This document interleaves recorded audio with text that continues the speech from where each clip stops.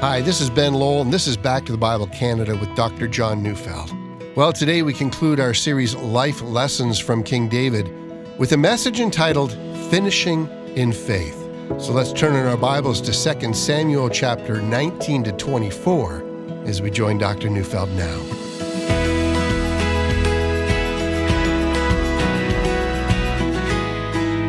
In these last 2 weeks, what I have attempted to do is to give a brief survey of the life of David.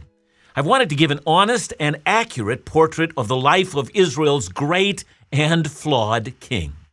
Now, this is the man whose leadership forged a nation with defensible borders. This is also the man whose throne was eventually to become the throne of the Messiah. Jesus, as you know, is the son of David, and he has inherited David's throne. But David is also the man who established Jerusalem as the city designated for the worship of the one true God. In the end of the day, the city of God will be called the New Jerusalem. And so for all time, Jerusalem will be the center of the new heavens and the new earth.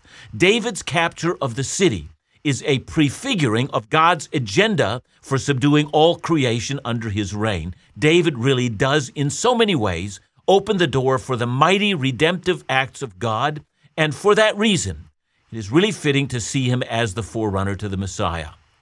You know, Psalm 78 is a psalm of Asaph, and I say that to remind you, it's not a psalm of David. It's one of the longer psalms. It has 72 verses, and it's a historical psalm, which means that it retells the story of Israel's history in poetic form. And the purpose of the psalm is worship. Worship is the purpose of the entire Psalter, so saying that's not really a surprise. But in our day, the worship of God's people has become more narrow and focused than we find in the Psalms. And as an aside, I offer a critique for much of our worship today, and I mean to offer it in a kind and gracious manner. I want to say, look, it's not wrong to sing those subjective reflections that we have of our relationship with God. I mean, it's not wrong to sing, "Your grace still amazes me," or even, "My Jesus, I love thee." We should sing about that, and we should glory in the truth that we have been invited into a personal relationship with our God, having, been adopted as sons and daughters of God. But we need to sing about more. We need to sing about the deeds of God in history. We should sing about the God of Abraham and Isaac and Jacob, about the God who parted the Red Sea, about the waters of Meribah, about manna from heaven, and how God drove out strong and mighty nations in order to give his people an inheritance. We need to sing about the God who chose David to establish a kingdom that would rule forever and ever. Now then, back to Psalm 78, which is a historical song of worship, and I'd like to read the last 3 verses of the psalm, verses 70 to 72. He chose David his servant and took him from the sheepfolds. From following the nursing ewes, he brought him to shepherd Jacob his people, Israel his inheritance. With upright heart he shepherded them and guided them with his skillful hand. See, there can be no doubt that David did guide Israel with a skillful hand. He unified a divided nation. He defeated Israel's enemies. He established Jerusalem as the center for worship. But we've also seen that David was most definitely a flawed king. His sin with Bathsheba and the consequences of his neglect of righteously leading his family eventually began to undo so many of the gains that he had made. On more than one occasion, I've heard people talk about finishing well. And they mean by that as we get into our later years, that these years are a time for reflection and repentance, for renewing our zeal, for leaving a lasting legacy for the next generation. So how does David fare in his later years? Now, I say that because this is a crucial question. Will David lapse into despair because of his many and great sins, or will he renew his faith? It would be an interesting study if we contrasted the life of David with the life of his son Solomon. Both men started out well. Solomon, I think, actually managed to extend the borders of Israel so that the nation looked exactly like the nation that God had promised to Abraham. Furthermore, Solomon established peace with his neighbors, something David had not completely accomplished. And finally, the promise that the world would be blessed through Abraham's blessing seems to, in some form, be taking shape in Solomon's day. As Solomon built the temple, he prayed that when a foreigner comes and seeks the God of Israel in this place, that God would hear their prayer and that they would go home and that they would announce that there is a living God in Israel, and that this influence of the one true God would spread out from Jerusalem and fill the earth. And it was starting to happen. And furthermore, Solomon's wisdom literature, it's recorded in the Proverbs, was filling the land and showing God's people that they could not only be the righteous people of God, but they could live day by day in the wisdom that God provided. So if you've never read the Bible, you could be forgiven if you had read to that point, if you then believe that this story would just continue to get more positive until David's throne would fill the earth. But then, just like his father David, Solomon's heart was led astray by the trappings of power. Solomon was more sinful than he knew. He built a military with chariots, something the law of God forbade. He extended his harem to such an extent that David would not have imagined such a thing. 1,000 wives and concubines. And then in the end, because Solomon's many wives came from the nations, they brought the worship of their idols into Jerusalem, something the first and second commandment most strictly prohibited as a vile thing. And then in the end, Solomon's heart was led astray. Did Solomon end well? No, he did not. As far as we know, Solomon died having abandoned faithfulness to the God he purported to serve. And after him, the decline and destruction of Israel was simply a matter of time. No king was able to halt the decline. Well, how about David? How did he end his life? Did he finish well or not? After all, when we last left him, he had put down a cruel and divisive civil war at the cost of his own treasonous son. How does David approach the end of his days? Our study today is only a survey, and we can, in a short period of time, describe all the details of the last years of David's life. But let's see if we can get the highlights and then end where 2 Samuel does, with a remarkable incident in David's life which really does sum up the nature of the life that he lived. So we begin with the events immediately after the civil war ended and Absalom has been killed. 2 Samuel 19, verses 8b to 10 says, "Now Israel fled every man to his own home.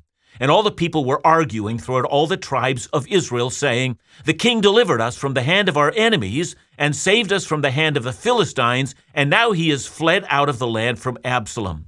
But Absalom, whom we anointed over us, is dead in battle. Now therefore, why do you say nothing about bringing the king back?'" Like all civil wars, the bitterness between those who opposed the king and those who supported the king cannot be so easily dismantled. But David seems to revert back to a pattern that had made him so successful when he was a younger man. You remember he obtained the kingdom after the death of Ishbosheth, and back then we saw David hard at work in providing a basis upon which the country could be united. And now we see him at it again. David's first move seems almost impossible to imagine. Perhaps it was anger that led him to make this move, but he deposes Joab as the commander of his military, and then he replaces him with a man named Amasa. Now, if that name sounds familiar, it's because it is. Amasa was the commander over the treasonous army that had followed Absalom. Joab had defeated Amasa on the battlefield, and now Amasa was about to replace Joab? At the outset, that seems shocking. It would, in terms we can understand, be like, after the Civil War in the U.S., Abraham Lincoln were to replace Ulysses S. Grant with Robert E. Lee. Such a thing would be scandalous, to say the least. Indeed, it's not long after that a second civil war does break out, and Amasa is hopelessly inadequate in providing a quick response. And then Joab does what Joab always did. He simply kills Amasa, takes control of the army, and makes quick work of the latest enemy of David. But in this we see that it's not well in David's kingdom. But David seems to be forgiving his enemies, and he is attempting to restore his kingdom. And by the time we get to 2 Samuel 23, David is now an old man, and the entire chapter is, in a very powerful way, a restatement of David's life. The chapter contains a long psalm, and it's very similar and almost identical to Psalm 18. I'm reading 2 Samuel 23, verses 33 to 37, because it does capture David's understanding of his remarkable lifelong success. David says, "This God is my strong refuge, and has made my way blameless. He made my feet like the feet of a deer, and set me secure in the heights. He trains my hands for war, so that my arms can bend a bow of bronze. You have given me the shield of your salvation, and your gentleness made me great. You gave a wide place for my steps under me, and my feet did not slip. In a sense, David is summing up his life. If there were any great successes, it was, says David, because God was in it. If there were any failures and there was sin, it was plain that it was my own. He made that plain in Psalm 51.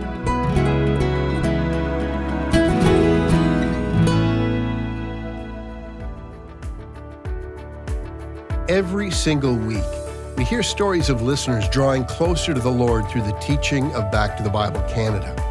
Hearing your testimony reminds us that God's Word does not return empty, but makes an impact. Heidi wrote, "Your show was sometimes the one constant that provided an anchor in an otherwise upside-down world. Your ministry reaches further than I think you realize." If you have a story to share of how Back to the Bible Canada has helped impact your spiritual walk, please let us know that we're hitting the mark. Just call us at 1-800-663-2425 or visit backtothebible.ca. And while you're there, please consider how you might support this ongoing Bible teaching ministry with your financial support. It would mean so much.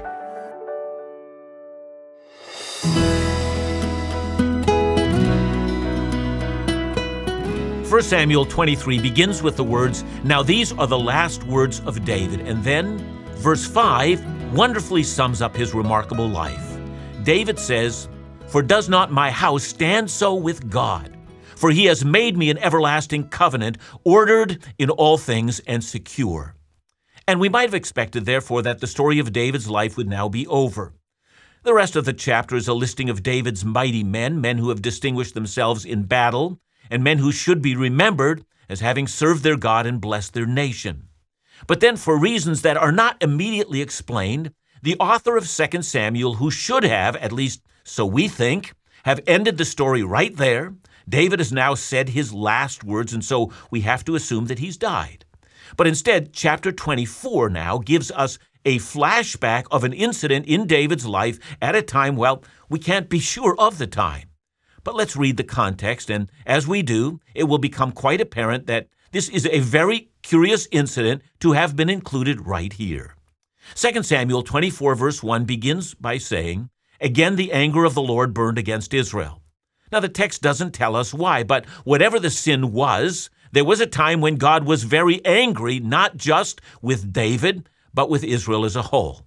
And during this time, and here's where it gets fascinating, we are then told that in his anger, God incited David to act in a way in which he took a census of Israel and Judah. Now, it's clear from the book of Numbers that God doesn't object to the taking of a census. And by the way, I've tried sometimes painfully to make that point while I was pastoring. I was normally quite careful to make sure that I knew how large the congregation was and whether it was growing or declining or whether it was attracting a younger generation. On more than one occasion, someone would approach me then and they'd say, David sinned against God by numbering the people. And I would do my best to smile. And then I'd say, did you know there's an entire book in the Bible by the name of Numbers? And it contains very large and massive numbering of the people, and it's ordered by God. So let's ask, why was David's numbering of the people a sin here? And the answer seems to be that the sin lay in his numbering, not of the whole population, but according to verse 9, it's a numbering of the military. And the problem with numbering the military is a problem of proclaiming his power rather than for David to trust in the power of God. See, at all times, even though Israel was to have an army, the army was to be so constructed that it would never be possible to deny that the real power came from God. But David seems to be focusing on trusting in his own rise to power. What's also fascinating is that when 1 Chronicles mentions this story, the author there says that it was Satan who had incited David to act in this way. But here in 1 Samuel 24, our author here says it was God who incited David. So who's right? Well, the answer is they're both right. The Lord uses Satan as a secondary agent to bring about his purposes. And wow, that in itself is a weighty theme, but I do need to move on. So remember the sequence. Israel as a nation has sinned in some way. David is incited to proclaim his trust in his own power rather than trusting in God. In consequence, David and God talk, and David says, "I have sinned," and God agrees. The prophet Gad then comes to David with a word from God. "You have a choice," says Gad. "You have to pick one. Israel will either receive 3 years of famine, or 3 months of being defeated by their enemy, or 3 days of pestilence," that is, 3 days of a pandemic. And David responds by saying, "Oh God, don't let us be defeated by our enemies. I choose 3 days of pestilence, 3 days of disease." Well, then, the disease is far worse than David would have imagined. Immediately 70,000 men die, and David is astonished, and he's filled with grief. Graves have covered the land, and then David has a vision. He sees a great and powerful angel standing over Jerusalem. His hand is stretched out, and he's ready to strike down the entire city. 2 Samuel 24:16-17. "And the angel stretched out his hand toward Jerusalem to destroy it. The Lord relented from the calamity and said to the angel who was working destruction among the people, 'It is enough. Now stay your hand.' And the angel of the Lord was by the threshing floor of Araunah the Jebusite. Then David spoke to the Lord when he saw the angel who was striking the people and said, 'Behold, I have sinned, and I have done wickedly. But these sheep, what have they done? Please let your hand be against me and against my father's house.' And then the prophet Gad again approaches David. 'Go by the threshing floor of the man named Araunah. He's a Jebusite, and the threshing floor is on the hill just outside the walls of Jerusalem, right where the angel of God is standing with an outstretched sword in his hand.' Now, threshing floors were often located on the tops of hills, and that's because they were subject to winds, and it would be a good place to throw grain into the air and separate the heavier wheat from the chaff. The chaff would blow away in the wind. So David hurries to the property of the man who owns this threshing floor up high, and it overlooks Jerusalem, and he offers to buy it. So from there, let's keep reading, verses 21-23. "And Araunah said, 'Why has my lord the king come to his servant?' David said, 'To buy the threshing floor from you in order to build an altar to the Lord, that the plague may be averted from the people.' Then Araunah said to David, 'Let my lord the king take and offer up what seems good to him. Here are the oxen for the burnt offering, and the threshing sledges, and the yokes of oxen for the wood. All this, O king, Araunah gives the king.' And Araunah said to the king, 'May the Lord your God accept you.'" Evidently, Araunah is also aware of the presence of the angel. "Take it," he says, "make the sacrifice, and may God forgive our sins and accept our confession." But David is not quick to accept the free offer of the land. "No," he says to Araunah, "it would be completely inappropriate for me to offer to the Lord that which costs me nothing. If I'm going to sacrifice, if I'm going to worship, and if I'm going to confess my sins and seek the Lord's favor, this act of worship is going to be expensive for me." David knew what some of us don't. I think for all of us who worship God, the message from David should penetrate our hearts. If you're going to approach a holy God and come to him for mercy and grace, then the act of worship ought to cost you a lot in giving money and in sacrifice. Oh, I do wish God's people would grasp this most basic concept. Jesus himself said that if we come after him, we must give up all things and deny ourselves and follow him. And so David buys the land for a premium and sets up an altar and offers up burnt offerings and peace offerings as prescribed by the law of Moses. And then says our text, "The Lord responded, and the plague came to an immediate end." So why is this chapter included here at the end? Well, for one, the threshing floor that David bought and the one on which he sacrificed is the very spot of ground where 1,000 years before David, Abraham had once stood with a knife in his hand and his son Isaac tied to an altar. He was about to offer up his son, and then God intervened and saved Abraham's son. And then after David, Solomon would build the temple on that very spot where sacrifices and offerings would be made for the ongoing sin of the people. And then another 1,000 years later, Jesus would come to that spot and lay down his life for the sins of the whole world. But very well, and yet, why does the author of 2 Samuel end the story of David in the way that he does? Well, the answer is that this story is a proper way to encapsulate the entire life of David. I mean, who was David? Yeah, he was a man after God's own heart, but he was also a sinner. And there had to be grace from God. And the angel of the Lord would have wiped out David along with the entire people of God unless an altar of sacrifice had been found. God provided an altar, a place of sacrifice where David sins and Israel sins, and indeed, we who read this so many years later, our sins are atoned for as well. That's the story of David. It's a great way to summarize his life. He was a man who was loved by God, but he was also a man who proved more sinful than he had ever imagined. And that's us as well. My father, on his own deathbed, asked that the tombstone might have an engraving on it that said, "Here lies a great sinner who found grace." Well, we simply wrote, "Saved by grace." Indeed, instead of expressing disdain for David's sin, we should be expressing an appreciation that our lives are so much like David. We're greater sinners than we had ever imagined. Yet God has had mercy through the sacrifice of Jesus, and hence the angel who brought death stayed his hand from us, and we were saved even as he was. That's the lesson that we are to learn from studying the life of David. Yes, he is Israel's great king, and he does prefigure the coming of the Messiah. But he is also Israel's flawed king, just like us. The king became great because God had blessed him. The king was forgiven his sins because God had sent a sacrifice. And on that sacrifice, he had tied on the altar his own dear son. And that, my friends, and the knowledge of that is what it means to finish well. It means to finish knowing that there is a sacrifice that has atoned for our sins.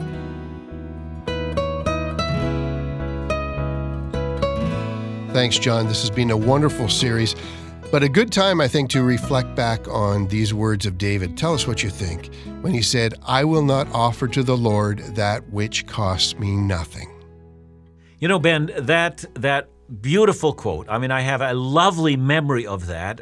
Years ago, a missionary speaker had come to church where I was pastoring, and he had delivered the entire sermon on that, and the call to sacrifice and give our lives, either in mission or even in giving or something else, but that we should never approach the Lord and simply say, "This won't cost me anything. In fact, it's going to cost me everything."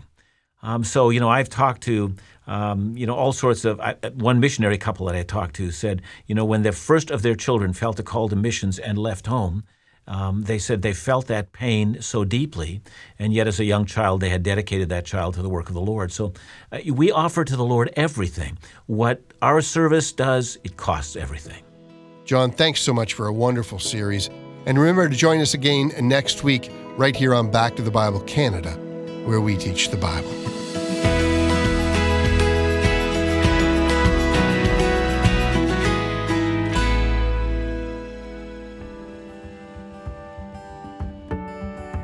You may think that estate planning is only for the wealthy, but decisions about your home, family, your retirement, or even how you'd like to see your money used for ministry and for the kingdom, well, that's important. Back to the Bible Canada has partnered with Advisors with Purpose to help you start and discuss those important decisions. Their trained estate specialists are available to meet you by phone and provide you with the information to make the best decisions possible for you and your family. As a result of our partnership, Advisors with Purpose has made their services free and confidential to you alone, leaving you free from any obligation. It's never too early to plan for your future, so call them today. To speak to an estate specialist today, call 1-866-336-3315. That's 1-866-336-3315. Or visit advisorswithpurpose.ca for your free and confidential consult.